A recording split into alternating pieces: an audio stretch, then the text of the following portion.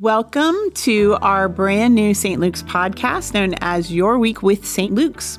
We have a great weekly series planned for you regarding Job and his story and his relationship with God through Dr. E.B. Arnold. We're so excited E.B. is joining us for this entire sermon series. She will be with us each week, and she's going to be making that connection not only about Job kind of rewriting his story and reframing his story, moving from, through, and to with God, but she's also going to be paralleling Job's story to Jesus' story, as well as helping us see our stories being rewritten. So let's listen. Hello, friends, and welcome to our study of the book of Job.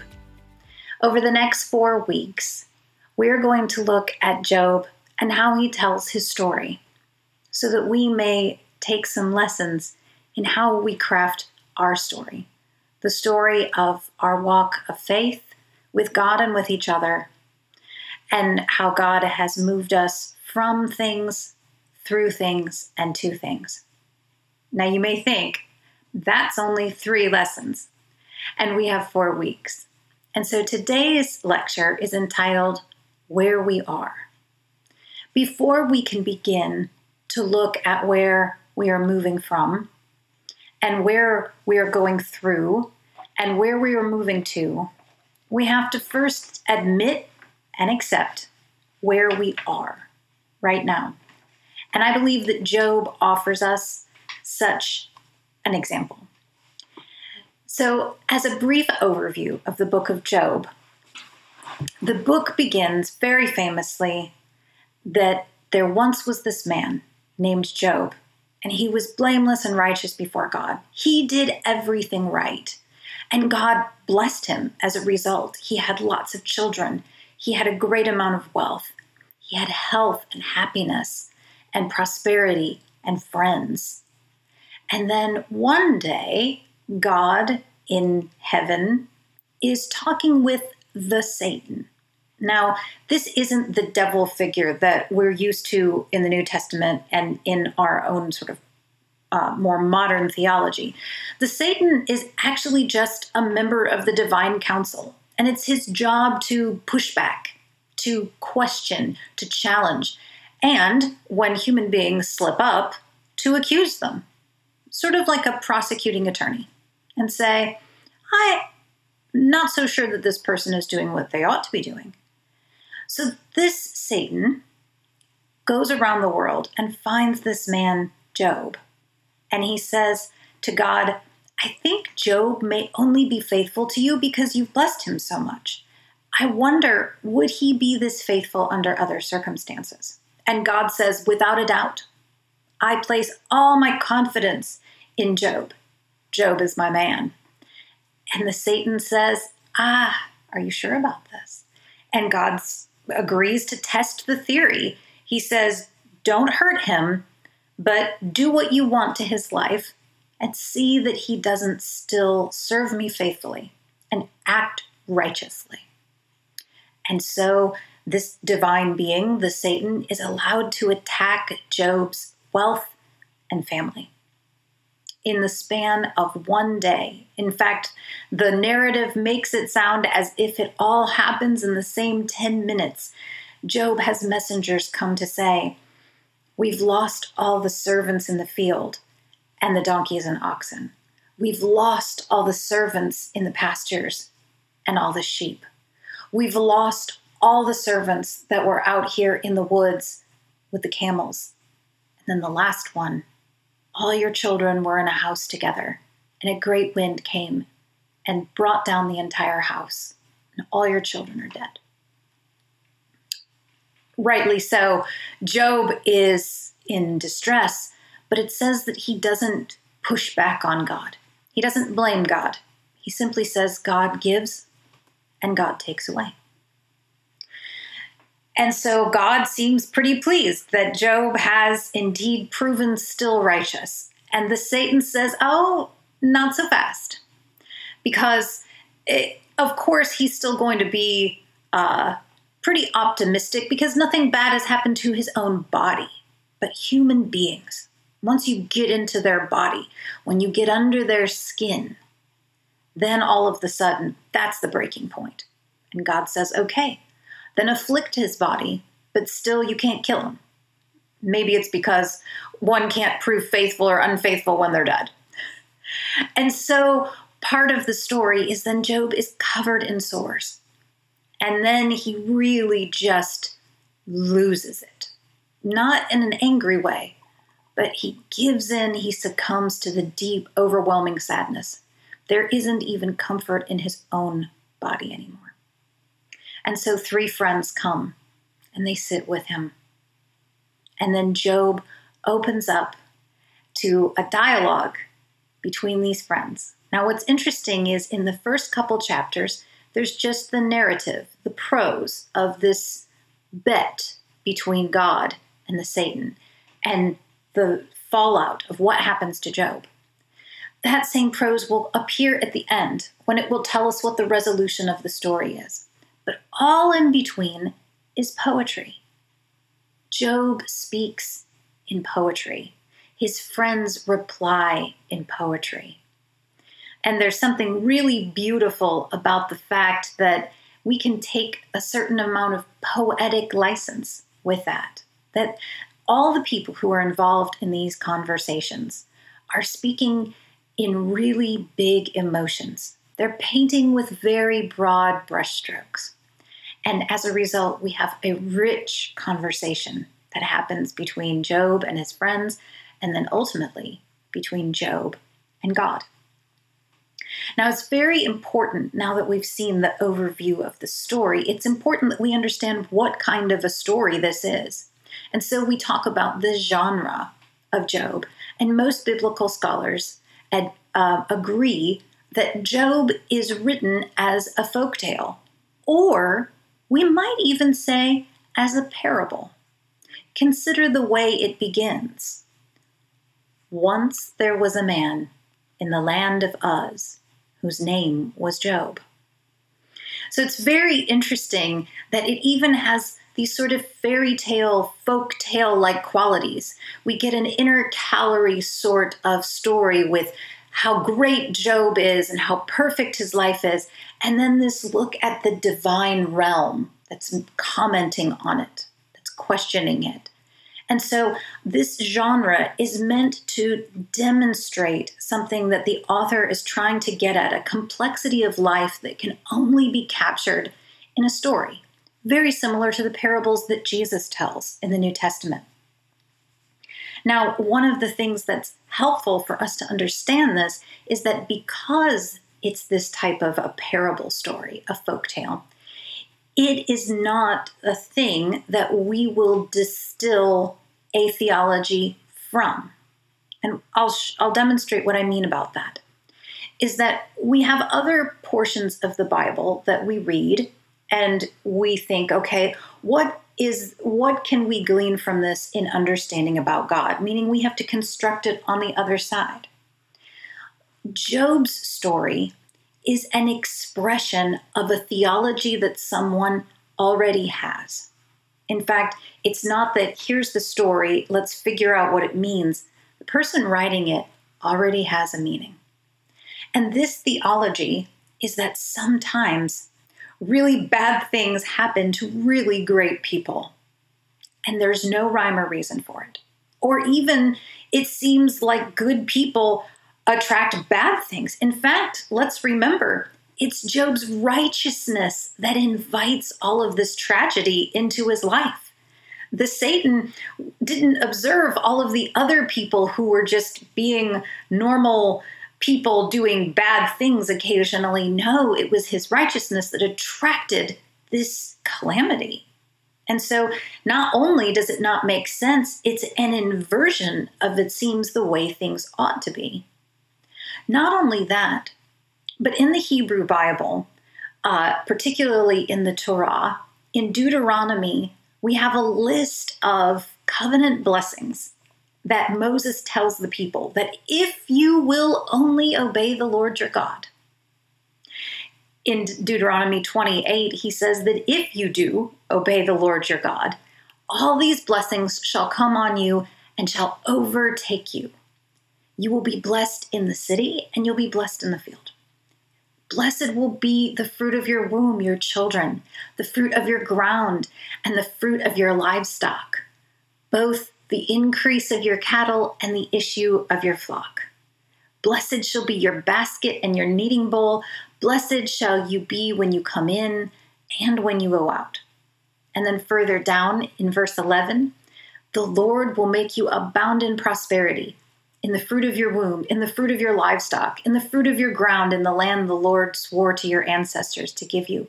The Lord will open for you his rich storehouse, the heavens, to give rain of your land in its season and to bless all your undertakings. The Lord will make you the head and not the tail. You shall be only at the top and not at the bottom. Now, it certainly seems that at the beginning, the descriptions of Job and his righteousness matched these covenant blessings. Job was covenantly faithful with God and had these blessings: his livestock, his children, his flocks, his herds. He had esteem. All of these things were according to the theology that we would find in Deuteronomy, which says, God blesses those who obey. And likewise, Deuteronomy 28 goes on to detail the covenant curses for when you disobey. And it says this in Deuteronomy 28:20, the Lord will send upon you disaster, panic, and frustration in everything you attempt to do until you are utterly destroyed and perish quickly on account of your evil deeds, because you have forsaken the Lord your God.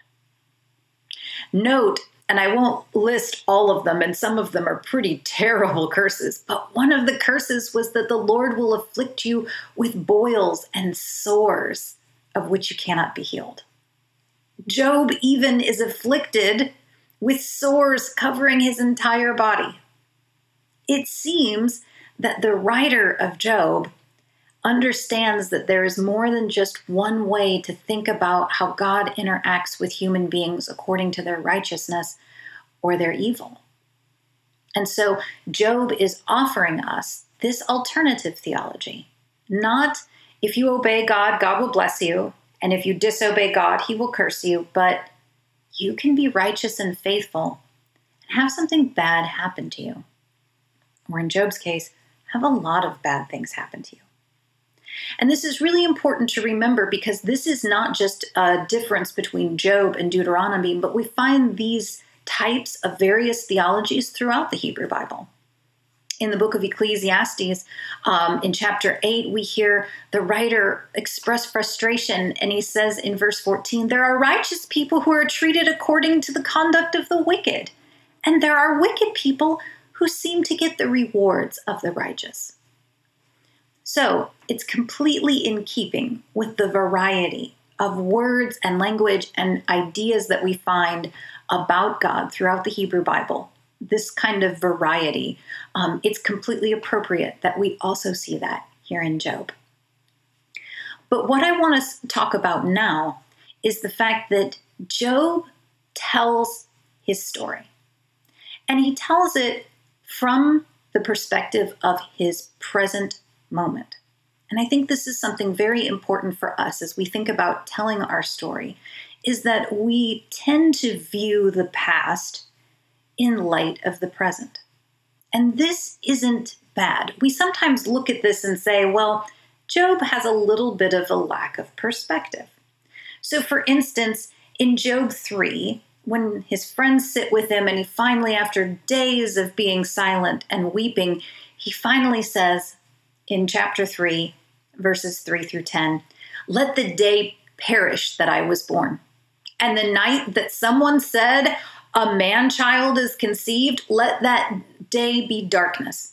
May God above not seek it, or let light shine on it.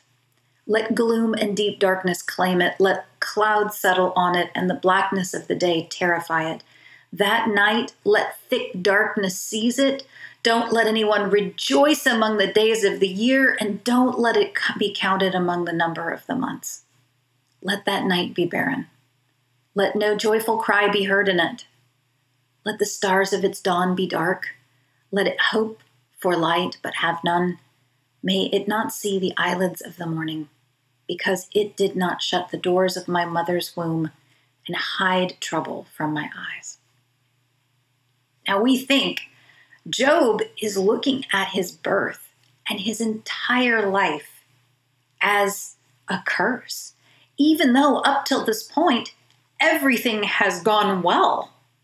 Up until this point, decades have gone by in Job's life, and he's experienced nothing but blessing.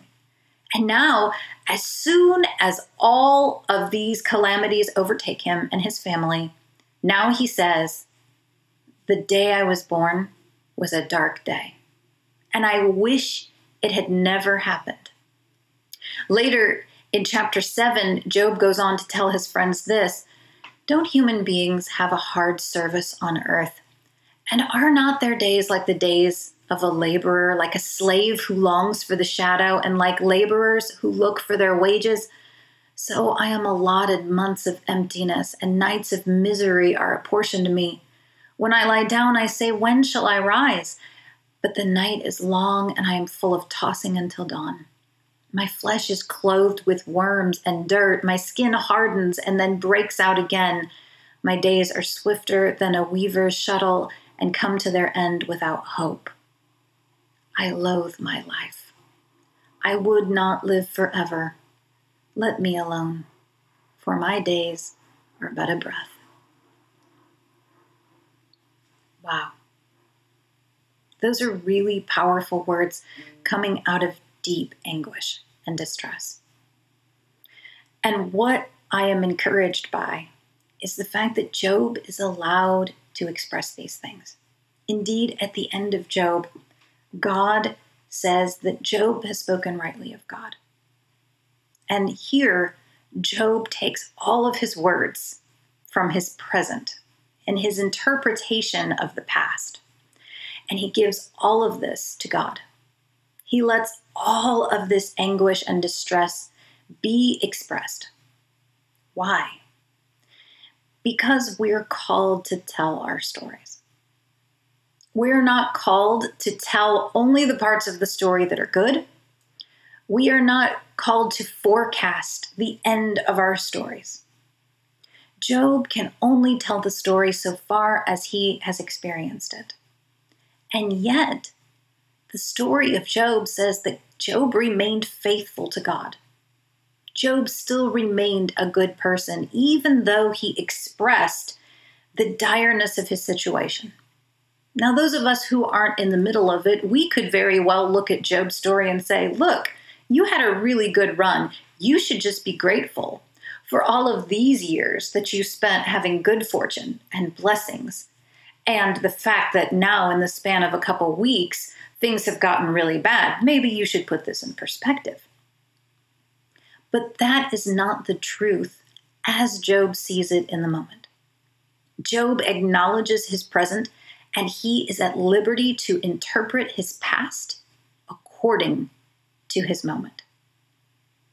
Now, this is not the only time we'll look back and interpret his story based on the present. At the end of Job, Job's fortunes are restored, and in some ways, they're increased, even better than he was before. And we don't hear anything directly from Job's mouth. We don't hear any more of this poetry. But we do have a very interesting narrative point.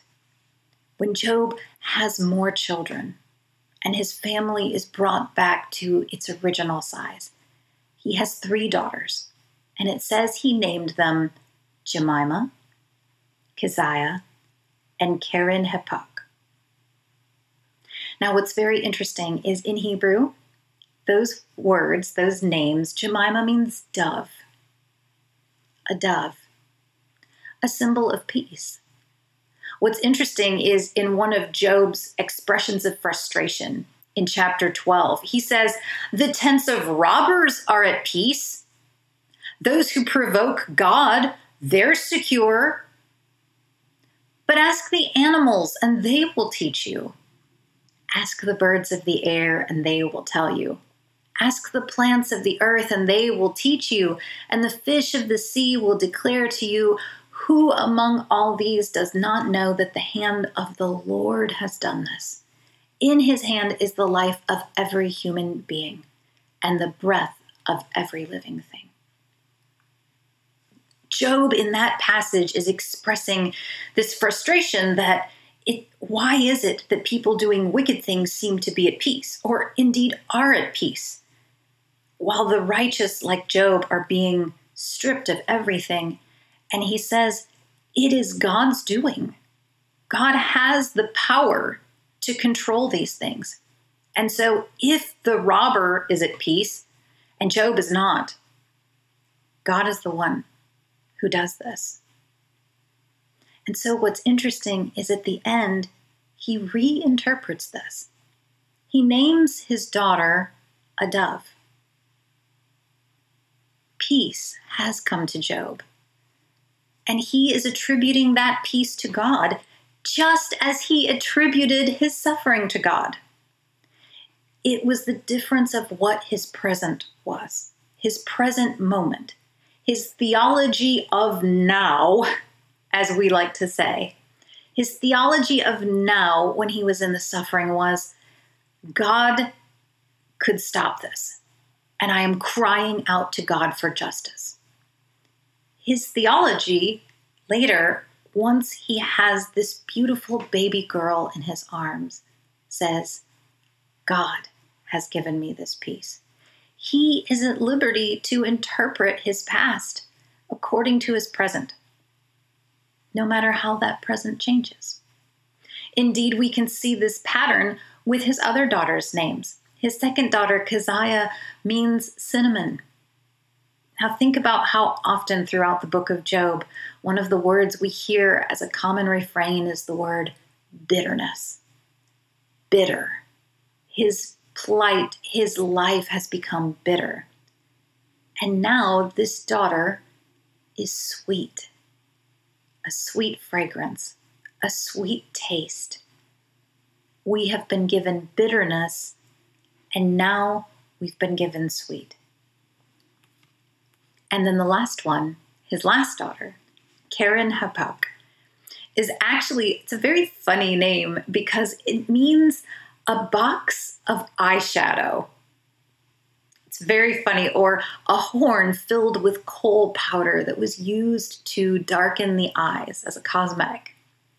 And what's very interesting is that throughout Job, one of the words that we hear that isn't a terribly common word throughout the Hebrew Bible. We find it, I think, once or twice in the prophets and in Psalms, but is the word eyelids. In fact, Job himself in chapter 16, verse 16 says, my face is red with weeping, and there is deep darkness on my eyelids. And so how does he revisit that and revise that and reinterpret that? At the end, looking again at this beautiful daughter, this is our eyelids that are adorned with beauty, with grace, with color, with vibrancy. The eyelids that were weeping and red are now decorated. They are now festive.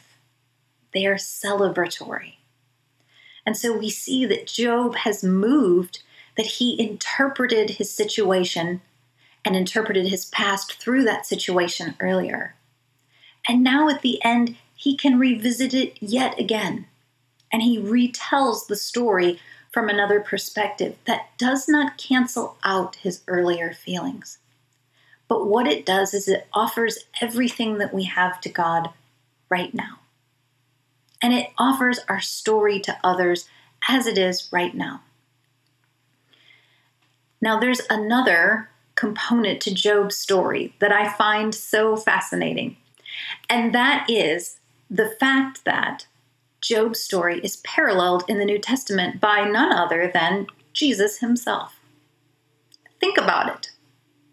Think about how God is betting everything on Jesus. In fact, God speaks audibly to Jesus at his baptism and says, "You are my beloved Son. and in you I am well pleased. And as soon as God tells Jesus this, Jesus is tempted by a Satan, and he withstands, just as Job did. Both Jesus and Job were afflicted, even though they were declared innocent of any wrongdoing, even though they were both declared righteous. They still underwent deep distress and deep anguish. And so I find it really encouraging that we can see this parallel in Jesus' story, because Jesus himself does the same thing that Job does. Jesus is at liberty to interpret his past, interpret circumstances according to how he feels about them right then. And I'd like to offer you the story in the Gospel of John, in chapter 11, the story where Jesus raises his friend Lazarus from the dead. Now, Jesus receives word that Lazarus is ill, and yet he doesn't go to him, because he tells his disciples it's important for this to be an opportunity that we demonstrate the power of God and that people might believe. And then Jesus is told that Lazarus has died, and Jesus is still at peace with it. But when Jesus gets to the tomb, when he goes to see the family, he says in John 11:35, "Where have you laid him?" And they said to him, "Lord, come and see." And then John tells us that Jesus began to weep. Now, isn't it interesting that Jesus purposely didn't go because he knew what he was going to do? He knew that he was going to be the agent that raised Lazarus from the dead. Jesus actually not only knows the past, but in this case seemed to understand what was coming in the future. And yet, Jesus is interpreting this story according to how he feels in that moment. In that moment, he is overcome with grief and he weeps. And it says that some people watching said, "See how he loved him. He could open the eyes of the blind. Why couldn't he have kept Lazarus from dying?" So it's very interesting. They knew he had the power to change the circumstances, and yet he is emotionally responding to them in the moment. Even though in a few moments he will call into the tomb, "Lazarus, come out." And Lazarus would come out of the tomb alive. But the present moment required that Jesus honor that present moment and acknowledge where he was. He was at his friend's tomb, and that present moment required sadness.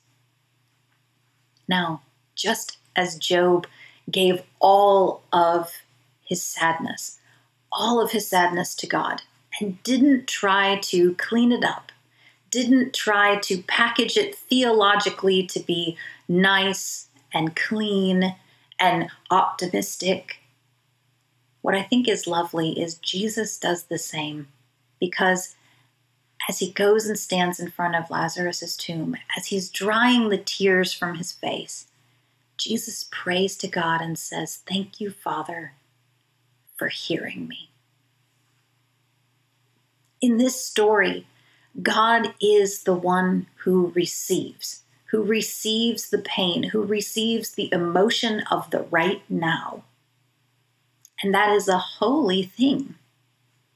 That we are not required to clean up the story, and we are not required to paint it rosier or better than it is, but to simply honor the story as it is right now.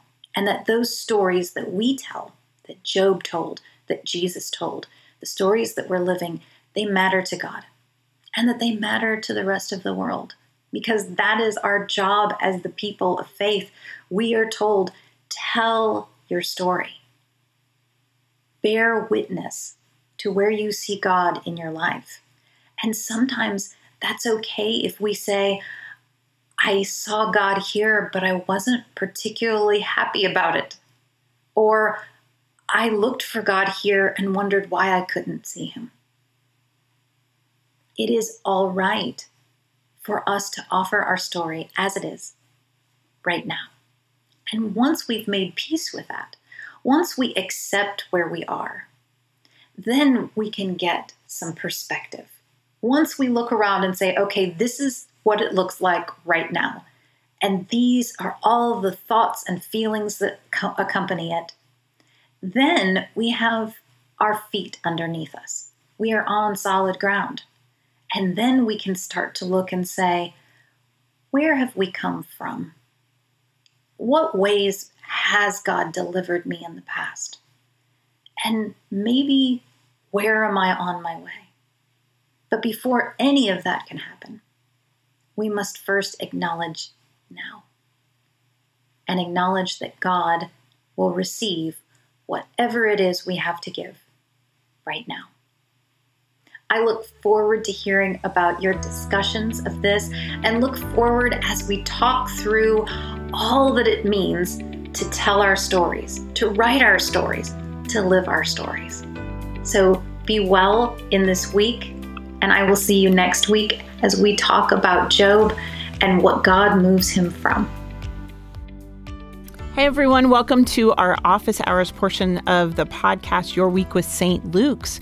We hope you learned something new during the lecture and maybe had an epiphany regarding Job. And so for our office hours conversation, we're really excited to kind of go to the next level. And we're going to be joined by Dr. Karen Scheib. Now, a little about Karen. Karen Scheib is the Emerita Professor of Pastoral Care and Pastoral Theology at Candler School of Theology at Emory University. She is the author of many books, including Challenging Invisibility, Practices of Care in Older Women, Pastoral Care, Telling the Stories of Our Lives, and Attend to Stories, How to Flourish in Ministry.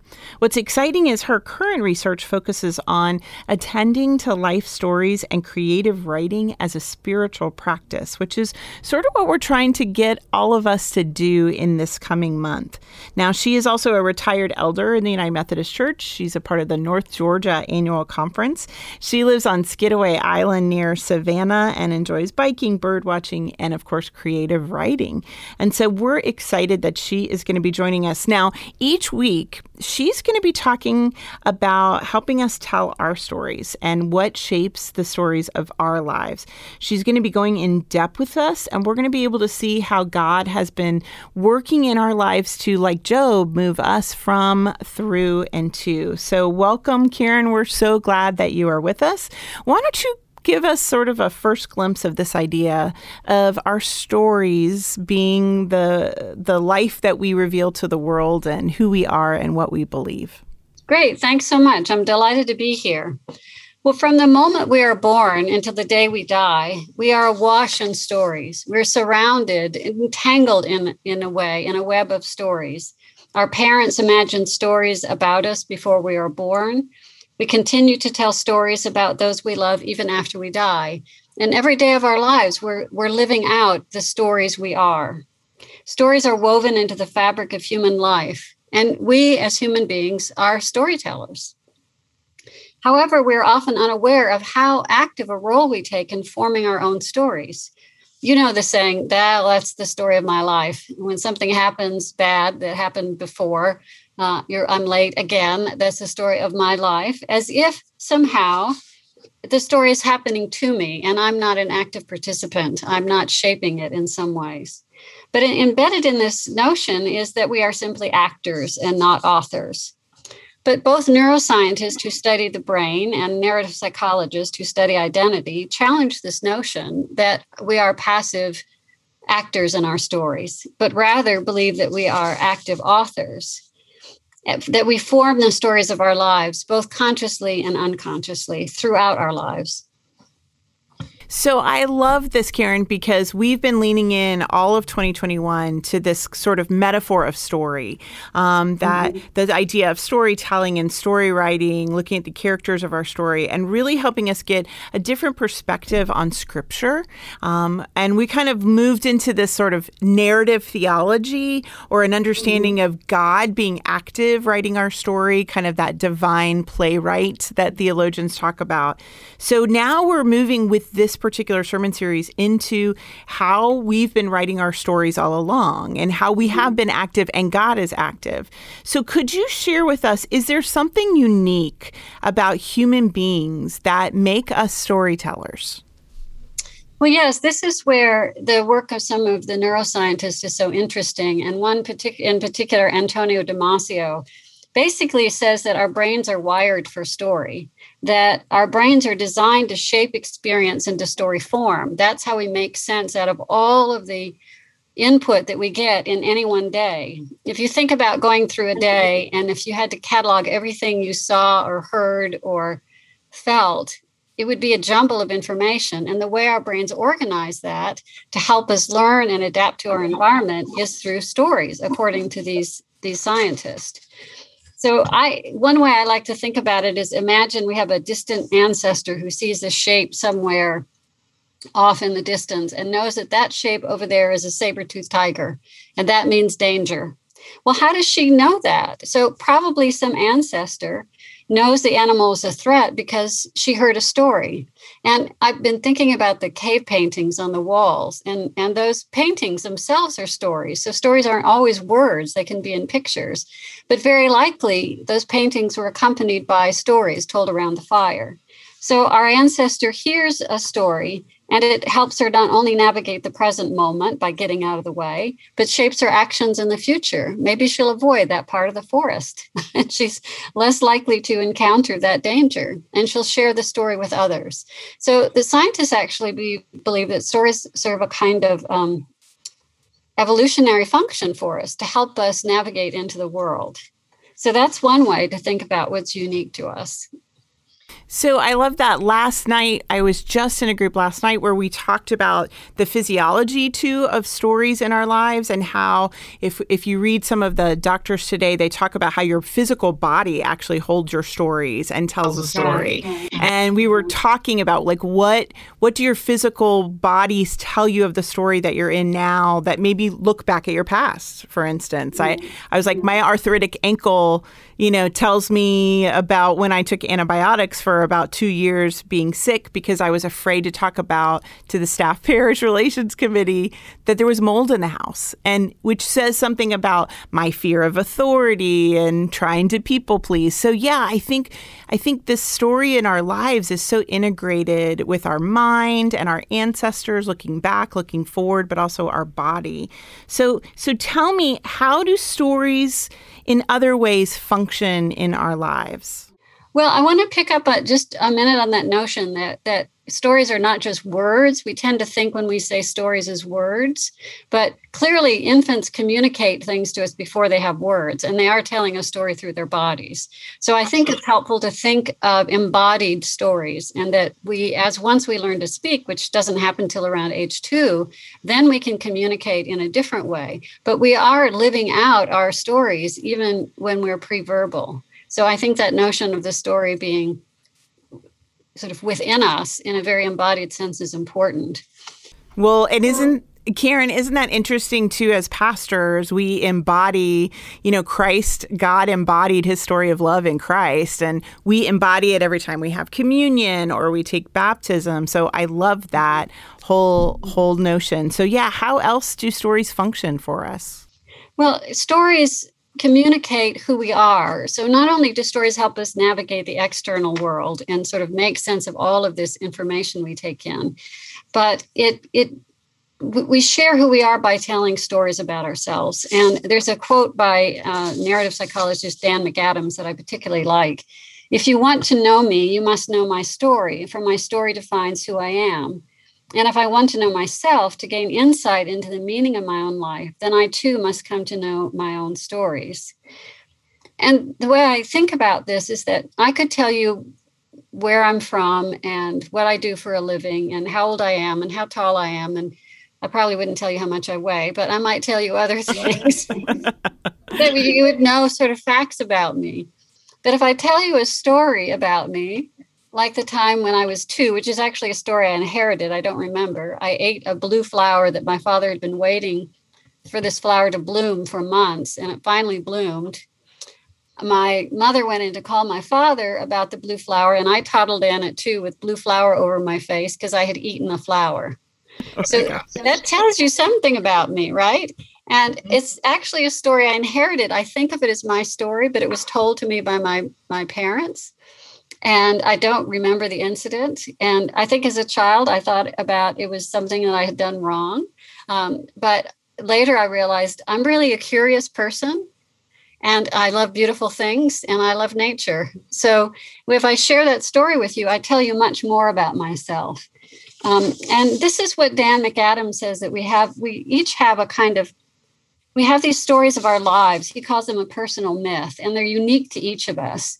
And they bring together different parts of ourselves, like for me, curiosity or love of nature or love of beautiful things, into a whole. And the stories shape how we interpret past experiences. It shapes how we experience the present, but also what we anticipate for the future. So those are some of the ways that stories shape us. And our stories are not, as you said, we're authors of our stories, but we're perhaps co-authors because our families shape our stories, our culture shapes our stories. And certainly as Christians, we believe that God is a co-author in our story as well. So how do you think our life stories get formed? I mean, do they just kind of fully appear, fully formed one day? How does that work? Yeah, that would be nice to think they might.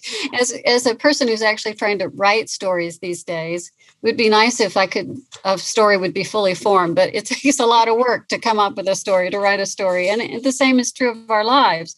They are formed over the course from childhood. As I said, we are absorbing the stories of our family, both consciously and unconsciously, the stories that are told about us, the stories we hear about our grandparents, the books that we read as children, the stories of, I grew up in California on the coast.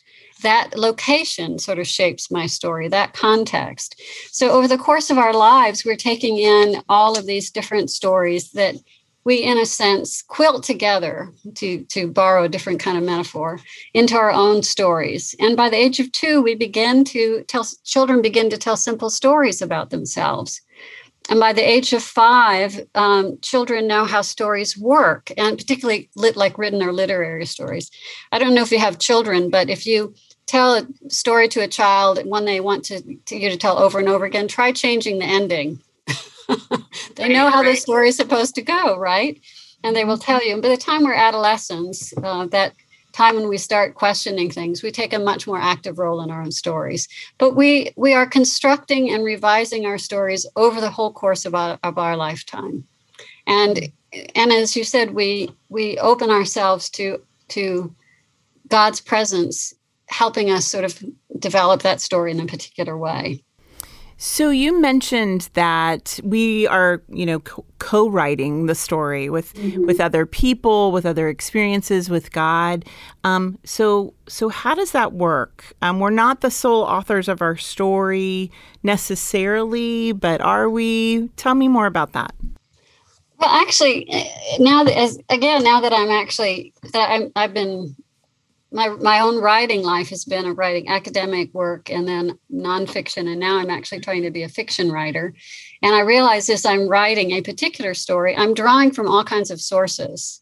And we do the same thing. It's a good parallel. So in a way, I am creating a story, or I create the story of my life, but I'm drawing from events that have happened to me. In terms of my own life story, I'm drawing from the stories that my family has told about me and to me and about the family. I was born in 1954. That shapes my story. The significant events of my life were the Vietnam War and the civil rights movement and events in 1968. For children growing up now, there'll be different events that will be a significant part of their life story. So one author talks about this as what he calls the narrative environments, or it's sort of the context of our story. So we draw from those contexts. If I had grown up in South Korea or in Britain, I would have a different context, and that would shape what my story looks like. So I am the author in that I'm choosing which bits go in, but I'm not making it all up, in a sense. I'm drawing on other sources, just like any good writer borrows from other writers. We sort of borrow in a sense. And we draw on the stories of our faith tradition as well. So we are active authors. But we are in, as I said earlier, a web of stories. So we can't help but sort of weave our own together from all of these raw materials that are a part of us. Go ahead. I was just going to ask you, so about if you had a favorite story as a child that you read that you think shaped you in the same way. This is often a question I ask when I do these workshops or with my students. It's interesting. If I had, when I think about the stories that shaped me, I was a kid of the 70s. So were they books? Yes, but they started as TV shows because, those we were the latchkey kids. So Laura Ingalls Wilder, watching Little House on the Prairie, and then reading all her books, I absorbed them. That strong, kind of defiant, rebel, but incredibly compassionate, sticking up for the underdog, completely defined not so much my childhood because I was too shy, but really reframed, like you're talking about, my story moving into middle school and high school. Like I wanted to be more assertive and I wanted to stand up and speak for what was right because of those stories, which leads me to one of the questions that I think is really interesting. What happens when the stories we tell ourselves don't work for us anymore? When we have to kind of reshape those stories, what do we do with that when the world no longer works for us as adults, the stories we told as children? And that can be difficult. In the narrative psychologists like Dan McAdams and William Randall believe that we're actually revising our stories all along. And maybe throwing out bits that don't work. But sometimes we have some kind of crisis that makes us particularly aware that the story we've been telling ourselves or the story we've carried about ourselves doesn't work anymore. Sometimes it's a story that we've inherited, a kind of outside-in story from our family, that maybe we're the shy one or we're this way or that way, and it no longer fits. Or maybe we grow up in a religious tradition that tells us women can't be preachers, but we feel called to preach, or that we've, as larger stories about our identity, whether it be sexuality or race or other things, larger stories from the culture that constrain us. But it may be something as being an artist is not a good profession because it's not practical. Maybe it's something like that. But as adolescents and young adults, as we come to kind of own more of our own stories, we begin to say, well, these stories we've inherited don't work for us. And as a seminary professor, I saw this a lot with students who grew up in particularly conservative religious traditions that either prohibited them from ministry or were critical because of their sexual identity, or just their image of God was punishing and not loving, and that didn't match their experience of who they were, and that there was then a conscious effort to have to sort of reject that story and craft a new one. And that can be a difficult process. And I actually think that any good form of therapy really is a kind of process of rewriting our story. But we can also do that ourselves through sharing our stories. Journal writing is a good way to do that, to work on revising our stories. Do you think that there are some things in your own life? Is there a master narrative or a master story that gets reshaped, or is it this continual reconstruction and revision? Well, I do think that we have a sense of identity and that we have to have some cohesive sense of self over time. Now, there are certain psychological theories that give us a notion of we have a sort of a braided self, that we have sort of multiple selves, but that we experience ourselves as a coherent whole, an I, but who that I is changes over time. And in one of my personal stories is that when I was a child, I was hospitalized 3 times between the ages of 5 and 10 for different things. The first was tonsils, that was normal, but 2 other sort of unusual illnesses. And I became sort of named in the child as the kind of the sickly child or the weak child. Well, I'm now 67, and I'm the only remaining member of my immediate family. My sister died at 65, my father died at 72, and my mother at 46. If I keep carrying that story of the weak one or the sickly child, it simply doesn't reflect reality. And it's likely to constrain my ability to kind of move forward in a healthy way into the future. So I had to sort of reject that story in a sense and say, this isn't who I am. On the other hand, I've always been curious since I was 2 and ate the flower, obviously. And that shapes, and so I like learning new things. And that's why I'm trying to write fiction. And so that sense of curiosity, I feel like that is a continuing theme and how it expresses itself differently. And, as I get older, I'm probably not going to be curious about things like what it feels like to jump out of an airplane. That might not be a good thing to do as I get older, but You never know. So that's right. So thank you so much. This has been a great sort of first movement in this office hours conversation. I think we're going to see this happening to Job. Job is going to really have to reframe his understanding of God, his relationship with God and himself and the world and even his friends.